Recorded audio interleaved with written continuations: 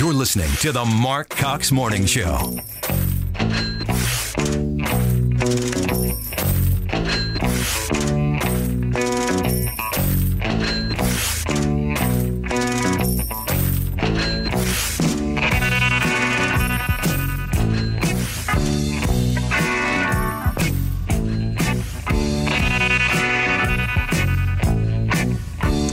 By popular request there, we broke our string this morning of just Cars music because I got Patrick Tuohy with me, who's the Director of Municipal Policy there at the Show Me Institute, and he wanted to hear Money by Pink Floyd. Patrick, what in the world are you talking about this morning? I think I might buy me a football team. Yeah, Stan Kroenke. I've got Stan Kroenke on the line here. No, I'm just kidding. You know what? When I saw the story come across here that Wentzville may end up partnering with effectively a company operated or controlled by Stan Kroenke somehow, I was a little surprised. How's that going to fly? Not well, it seems. So first of all, for your listeners that aren't familiar, and we've talked to you for years about special taxing districts. Basically, Missouri law allows private developers or hotels, existing businesses, to charge an additional sales tax or property tax, which the consumer pays, obviously, at the point of sale. So that's nothing new. It's not good. It's out of control. They're not transparent, and oftentimes there isn't voter support for it, but it's nothing new. What I liked about this story is that people are getting upset that Wentzville is doing one of these, but because the developer is a partnership including Stan Kroenke, I love the irony, which is someone like Kroenke, who has his entire professional life raked in millions of dollars of taxpayer funds, might be the guy that gets legislators to pay attention and say, "Oh, we've got to stop doing this." Yeah, people bristle at the name of Stan Kroenke these days, and because we're trying to fight this in court here, it's possible, I was told, that if we end up keeping this in St. Louis's trial, Stan Kroenke and even Roger Goodell and some others might be dragged into a courtroom here in St. Louis to testify over this whole lawsuit about the Rams leaving St. Louis. So that's gonna make for some interesting headlines. It will. My hope, and I've been instructed that this is pie in the sky, is that St. Louisans would learn a lesson. Oh, no. Look, these people come into town, they make wild promises, they make you build things for them, and then when they want to leave, because the city owns the stadium and because the city has horribly negotiated all these contracts, you're left holding the bag, or perhaps the stadium.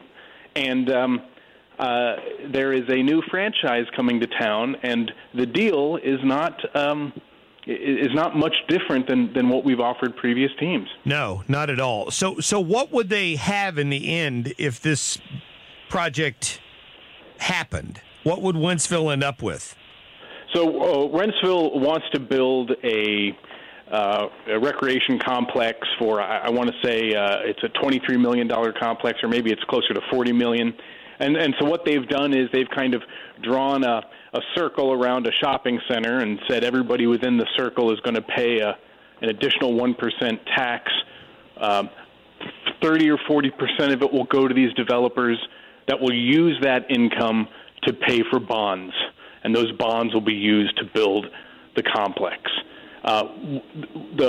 One of the things that people are upset about is that circle on the map that will collect the 1% tax will include businesses that are in competition with the new shops that are built, right? But again, this is nothing new. Like, we subsidize Walmarts all over Missouri that are in competition with grocery stores and hardware stores that do pay sales taxes, that do pay property taxes. Yeah. So I completely understand why people are upset about this, but I want to kind of point around the state and say, we've been doing this all over, and we've been doing it for years. Well, we have, and we've talked about it on this show many times, how, particularly in the case of the Walmarts, right, they build a box store, they stay there till the tax credits run out, and then they wait for the next great offer, and they move it 2 miles down the road to the next town.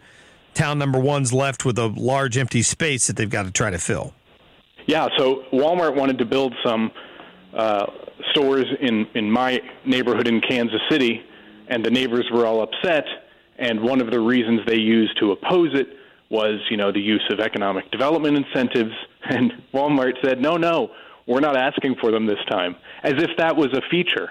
Like, private business operates privately, and we're all supposed to be excited about it. Like, no, that's what should happen. But to your point, we've so distorted expectations in Missouri. Every business thinks they should get a handout. Every team owner assumes they should get tax dollars, that when somebody comes along and doesn't want it, it's newsworthy. Yeah. And, Wentzville, again, it's shocking, it's unfortunate, but it's not new. Well, and Stan Kroenke could have a hand in another project. That's just, I think that's going to shock a lot of people when they hear that name thrown around. Interesting. I'm glad we could get that out to the listeners. Patrick, I know we didn't talk about this ahead of time, but I went to the Show Me website earlier, and one of the headlines that caught my attention was the piece from one of your analysts on the low-income housing tax credits. Yeah, which I think confuses. I think it confuses a lot of people. But the first thing I think of is Eric Greitens and the whole cabal and the mess that brought him down. I still believe to this day was linked to the fact that he impacted or tried to stop the money flowing through these low-income housing tax credits. So low-income housing tax credit is one of these types of government programs that does very little but has a great name. And people think, well, why are you against building houses for low-income families? Right. Plenty of states meet the needs of low-income families without having this tax credit. It's one of Missouri's biggest tax credits. And for years, auditors in Missouri, Republican and Democrat alike, have said, listen, only about 36 to 42 cents out of every tax credit dollar is actually used to build low-income housing. And so we're looking at it. You're absolutely right. It's very confusing, and certainly in the last few years it evokes a lot of different unrelated images. Elias is trying to spell out in several different blog posts what's going on, explain the program. Mm-hmm. But Missouri can meet the needs of families who need affordable housing without this system. This system just makes a lot of wealthy developers and brokers even more wealthy. Well, and to drive that number home, since the late 80s when this program got started, correct me if I'm wrong here, but like $1 billion has kind of flowed into this program. Not all to one person, obviously, but to people who've been able to take these credits that otherwise would have been paid to the state of Missouri in taxes, correct? Yes, and over that same period of time, and so here's the important part, we haven't solved the problem, right? We haven't increased the amount of affordable housing. We've got the same problem we had before, and we're much poorer for it. Yeah. And again, it's got a great name. It doesn't live up to the promise of the program name, but sometimes we've got to, and you have this all the time in politics, right? The Patriot Act. How could you be against the Patriot Act? Well, lots of reasons. But it's a long, slow education process, and frankly, Governor Greitens was great to stick to his promise, and Governor Parson too, to say I want real reform before we reinstitute this program, and we haven't seen that real reform. I hope that these politicians stick by their word and make sure that taxpayers are respected. It's a great point, and I direct people to showmeinstitute.org. You can read more about that. It's good to educate yourself on it, because I just have a sneaking suspicion this story is going to rear its head again here shortly. I'm just saying. Patrick Tuohy, thank you for your time. It's my pleasure, Mark. Good to speak with you. You bet, buddy. We'll talk to you soon. Of course, they're with the Show Me Institute, showmeinstitute.org. Go to their website. You can read more on that story.